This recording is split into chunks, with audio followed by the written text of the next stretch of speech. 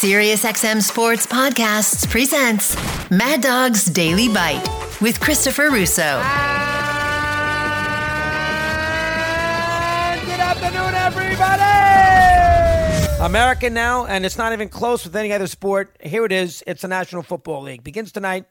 They got 259 games or whatever that number is, seven. I don't even know what it used to be. They added the extra week, so maybe it's more than that. Whatever it might be, somewhere in the 270s in that period there. You got a ton of football now from day in and day out. You got games on Thursday night. You got games on Sunday night. You got games on Monday night. You got games on special holidays.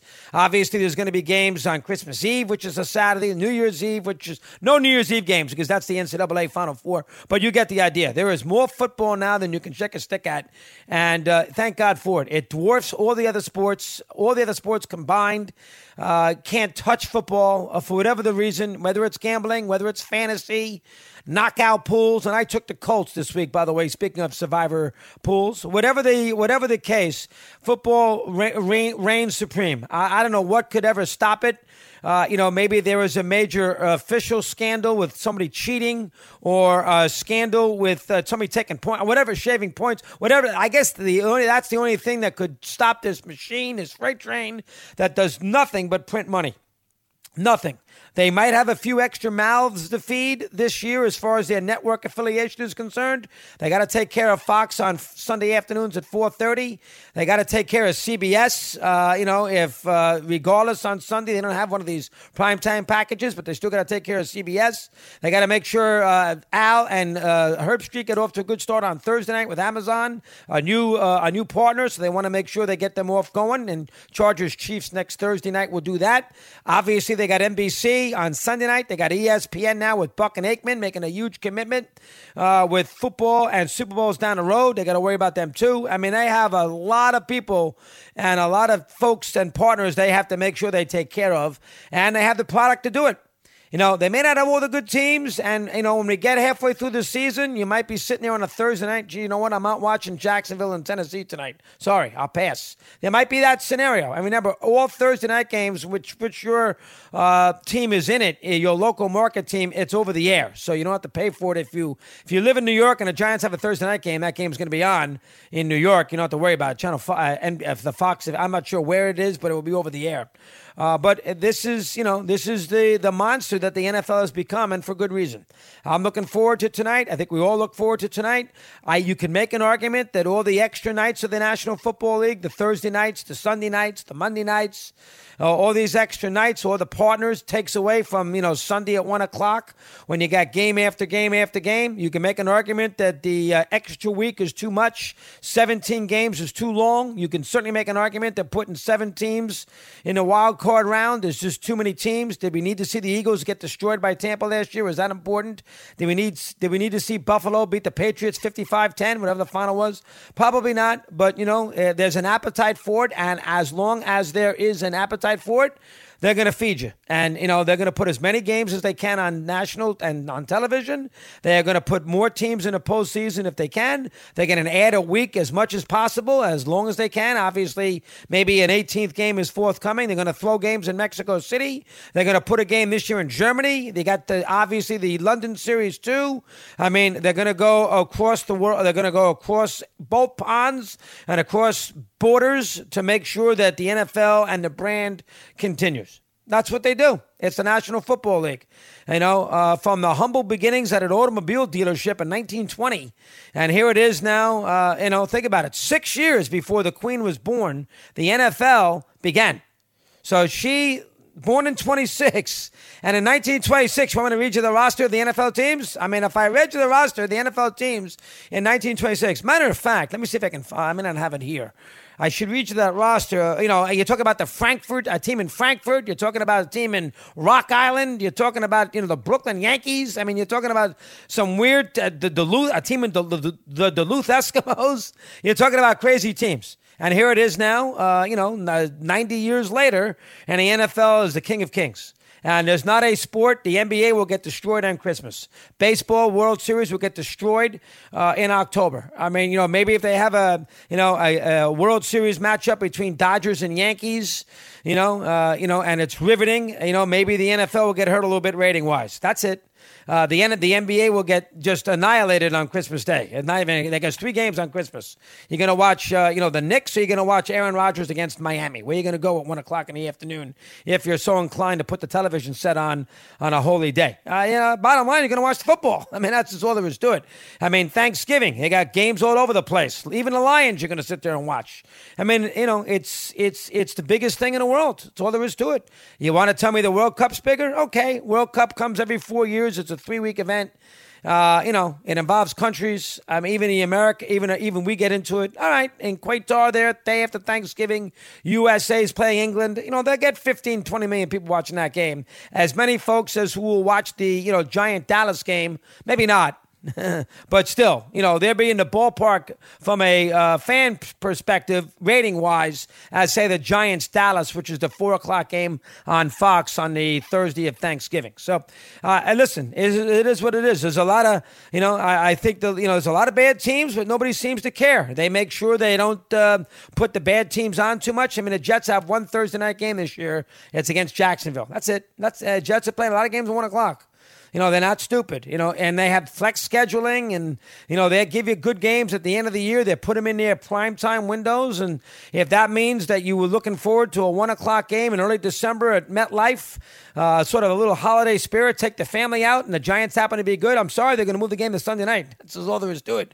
And you're going to grin and bear it. And if you don't like it, you'll give up your tickets, and somebody else will gobble them up because there's a million folks waiting in line for these tickets and season tickets and all those kinds of things.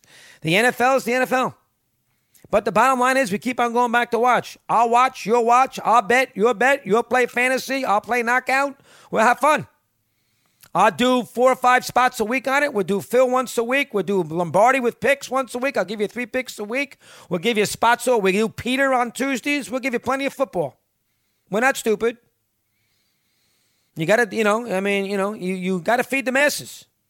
And football and the sports right now, and little college too, because college is sort of the second most important sport as well. But the combination of college football, to a much lesser degree, but college football and the NFL in the fall and winter, there's nothing beats it. I mean, think about it. You got a college game on Saturday night. You got an NFL game on Sunday night. You got an NFL game on Monday night. You got an NFL game on Thursday night. You got 4 nights a week of football. Throw in occasional, Aaron Judge against the Astros, DeGrom against the Dodgers, and here's LeBron against Curry, and you're all set from a sports standpoint. That's the power of football today, and I don't see it waning anytime soon. Networks are falling all over themselves to make sure they have these games on. I've learned a lot on First Take and how they think, and they want to do football stories on May 15th. Let's do some football. Hey, Chris, come up with 4 topics for us so we can scream. Please. It's July 10th, Chris. I understand. The Yankees and Red Sox are, both, 80 and 20, but we got to do football. It's what it is. It's what it is. And the game tonight will dwarf anything else on TV, including the Queen's coverage. The games all weekend, they will get unbelievable numbers. And believe it or not, despite all their primetime windows, their biggest window all week is Sunday at 4:30.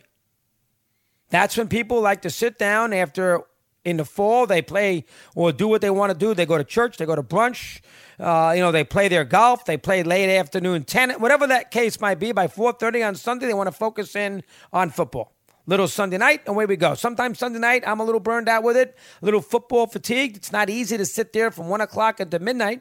But, most females in this country who are not into football and who have husbands who are sports fans, mine included for 26 years now, knows there's nothing I can do. I mean, I married him. I knew it when he got married. He's going to watch football, whether he works it or not. He's going to watch it, and I'm going to have to live with it.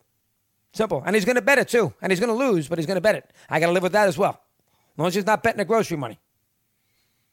My household's the same as your household. Trust me. I got a lot of my buddies, who don't want to think too much about football until A, the baseball season is concluded if their team's in a mix, or B, they can't go out and play a sport. Tennis, golf, especially golf.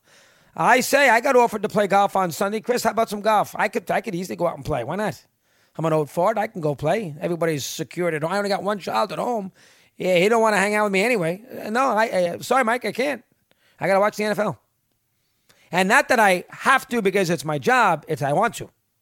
I can't play a sport when there's an NFL game on. I can't do it. I hate, when I have to do something in the afternoon, if I have to do something sport-wise, even when I took my kids to play sports, I used to hate it. I used to look at the phone all day. I didn't watch the games. I watched my phone. I didn't want to play. I don't want to play. I want to watch. And it's going to start tonight. Everybody in America loves the Bills. Everybody. I mean, the Bills are, that worries you because that means they're trendy. Everybody in America loves the Bills.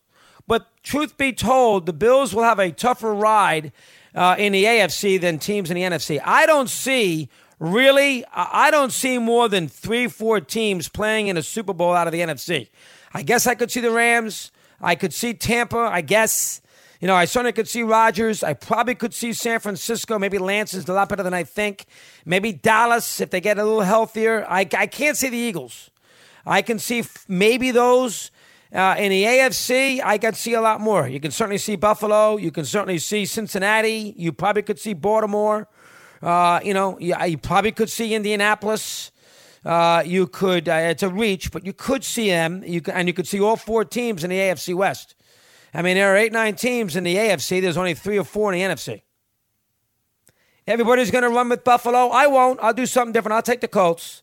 Everybody will go think it's Brady again, maybe the Rams, Green Bay, Rodgers finally. I won't. I'll take Dallas. I'll do something different. I'll go back to Super Bowl V when Lilly's throwing his helmet all over the field after Jim O'Brien made that 32-yard field goal to send Baltimore home 16-13 at the Orange Bowl on a turf with turnovers all over the place. All over the place. The last one through Dan Reeves' hands from Craig Morton, which set up the game-winning field goal by O'Brien. George Young was an offensive line coach of the Colts. Don McCaffrey was their head coach. And, of course, Landry and Ditka and all those guys with the Cowboys. Ditka was on the Cowboys, but Landry coaching Dallas. 16-13. I'll say the Colts win it this year. Again, a little higher scoring. Indy over Dallas in Phoenix. If I ever get that one right, you'd never hear the end of it. Never. Want more Chris Russo? Listen to Mad Dog Unleashed weekdays from 3 to 6 p.m. Eastern on Mad Dog Sports Radio, Sirius XM Channel 82. Mad Dog's Daily Bite is part of the Sirius XM Sports Podcast Network. If you've enjoyed this episode and want to hear more, please give a 5-star rating and leave a review. Subscribe today wherever you stream your podcasts.